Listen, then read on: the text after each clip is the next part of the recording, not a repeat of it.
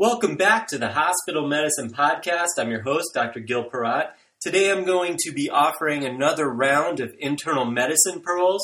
I would like to start off today's podcast offering a pearl in diagnosing a very common neurologic and pain condition we all see regularly called lumbar stenosis. Sometimes I hear people talk about it as if it's one condition, which it is not. The pain happens because of several possible etiologies such as degenerative arthritis, disc degeneration or bulging, or traumatic changes in the lumbar vertebrae, osteophyte formation and hypertrophy of the ligamentum flavum are other possible etiologies. So lumbar stenosis actually refers to different anatomic etiologies of pain. Narrowing of the intraspinal or central canal is one cause. Narrowing of the neural foramen is another cause. Ultimately, whatever the cause, the miserable sharp pain occurs, and we think that is because of mechanical compression and ischemia of nerve roots. Lots of specialties see this condition, including back surgeons, neurologists, pain specialists, radiologists, and primary care. Hospitalists see this condition plenty because nerves control muscles. And when nerves are not working well, the muscles don't work well, and there could be frequent falling and clumsiness and functional decline and fractures, among other issues. In lumbar stenosis, low back pain often radiates into the legs or buttocks, and a numbness of the legs may occur. We term that radiation of symptoms pseudoclaudication or neurogenic claudication. It can be challenging to determine what is arterial peripheral vascular disease causing claudication versus neurogenic claudication.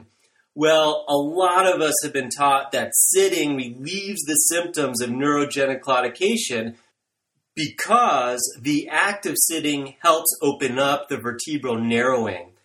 I have always been a bit hesitant to put too much emphasis on that history when a patient does tell me that sitting relieves symptoms, and that is because claudication symptoms from peripheral vascular disease are induced by exercise and relieved with rest, such as sitting. Blood flow returns to the muscle and the pain should go away.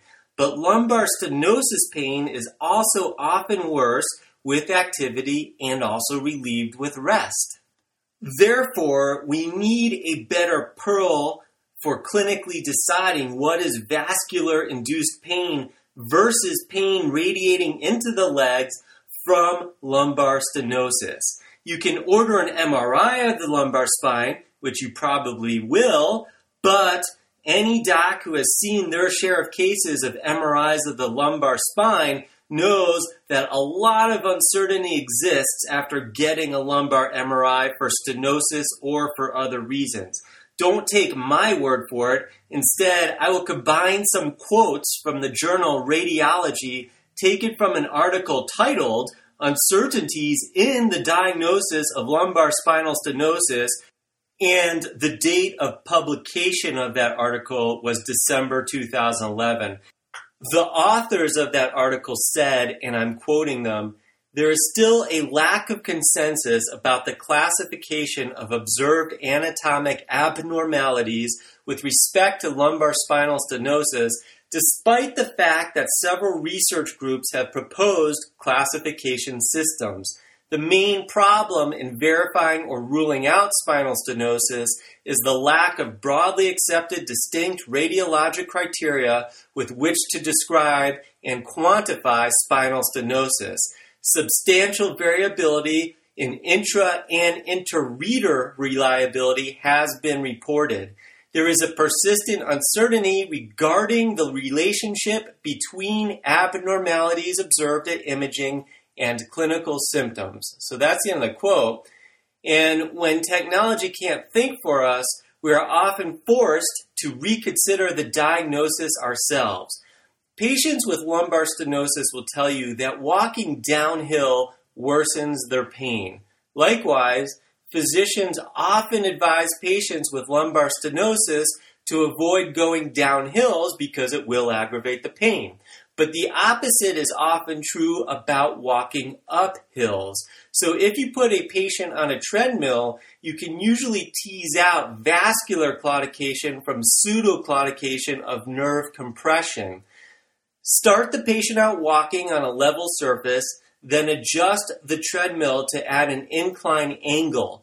That incline should worsen vascular claudication and often will improve neurogenic claudication.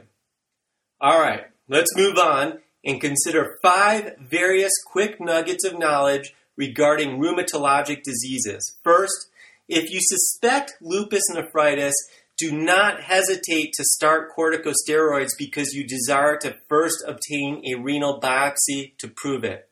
You have plenty of time to get the biopsy done. Corticosteroids won't alter biopsy findings for at least 6 weeks. Second tip, the exact opposite is true in patients with systemic sclerosis, where corticosteroids can trigger a scleroderma renal crisis. Steroids for lupus nephritis are good. Steroids for scleroderma, bad. Tip number 3. With Sjogren's syndrome, sometimes it can be much more serious than the unfortunate symptoms of dry eyes and dry mouth. B-cell lymphoma develops in about 5% of patients with Sjogren's syndrome, and it is the biggest reason Sjogren's syndrome patients have an increased mortality. Fourth rheumatologic tip, knee osteoarthritis is a plague of aging that is not going away, but one of the most modifiable risk factors for it is obesity. And while on the topic of knee osteoarthritis, hospitalists see plenty of patients having joint replacements, and it is worth knowing that rehabilitation from knee replacement surgery takes longer than rehabbing from a hip replacement. Fifth tip, hospitalists see lots of infections. Some patients develop post-infectious aseptic arthritis that we term reactive arthritis. A fact worth remembering is that infections involving the mucous membranes of the gastrointestinal tract and the urogenital tract are the big players in causing reactive arthritis. Us hospitalists may not see much chlamydia urethritis, but we see a ton of Clostridium difficile and enough of the other GI tract bacterial infections like Salmonella and Shigella. So when your patient with a bacterial gastrointestinal infection then develops arthritis days to weeks after the infection, it probably is directly related. And now for some breaking news. Geneticists are very close to finding the gene that provokes their desire to discover new genes. Let's change direction to make a brief point about type 1 diabetes and insulin pumps. A lot of people think that the best patients eligible for an insulin pump are those who have already proven to manage their care with a track record of excellence. And those that have proven themselves to manage their diabetes should be allowed to have an insulin pump, in my opinion. However, the reverse isn't necessarily true. Poorly controlled diabetics, the ones we frequently see in the hospital, are a very reasonable population to consider for insulin pumps. I like the way this was summarized in a review in the New England Journal of Medicine from April 26, 2012, in an article titled Insulin Pump Therapy for Type 1 Diabetes, in which the authors stated the following, and I'm quoting them. Among patients who switch from insulin injections to insulin pump therapy, the most important determinant of the benefit of pump therapy with respect to glycemic control is the baseline glycated hemoglobin level, with the greatest effect seen in patients with the worst control at baseline. For example, the expected mean decrease in the hemoglobin A1C is about 2 percentage points when the baseline hemoglobin A1C is 10, whereas it is 0 percentage points when the hemoglobin A1C is 7. So that's the end of the quote. Therefore, going against the previous common sense beliefs of some like myself, the data shows that our uncontrolled type 1 diabetics may derive even more benefit in terms of sugar control with an insulin pump than our well-controlled diabetics. It is for these types of reasons that the writer Victor Hugo said, "Common sense is in spite of, not the result of, education. If we all practiced using only common sense, we would get a whole lot wrong every day."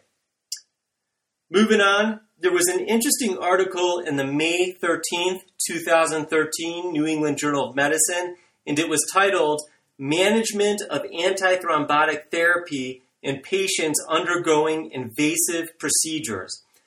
Obviously, these are complicated issues, and management is getting more challenging with the ever-expanding anticoagulant agents available.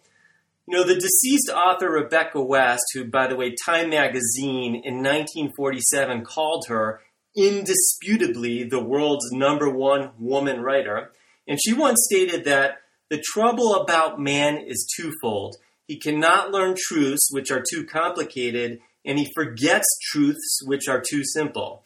Therefore, getting back to simple basics with anticoagulation, the one oral anticoagulant most of us have the longest experience with is warfarin, and most of us traditionally stop it 5 days before major invasive procedures, whether or not we are bridging with other agents. So tradition is one thing, but I was very pleased there's also data to back that practice up. And to quote that May 13th, 2013 New England Journal of Medicine article, the author stated, and I'm quoting him, "An INR of 2.0 to 3.5 corresponds to therapeutic anticoagulation, and 93% of patients with an INR within this range have an INR of less than 1.5 approximately 5 days after warfarin therapy has been discontinued. The INR should be obtained within 24 hours before the procedure and corrected with vitamin K if needed, except in the presence of mechanical heart valves. The INR value at which the risk of bleeding increases is unknown, but the risk is assumed not to be elevated when the INR is 1.5 or less, and is assumed to be elevated when the INR is more than 2.0. Bertrand Russell said, "Science is what you know, philosophy is what you don't know." So again, it is nice to know that our philosophy of stopping Coumadin 5 days before major procedures will work for 93% of our patients, and I appreciate that nugget of science. I also appreciate the time you take in listening to this podcast.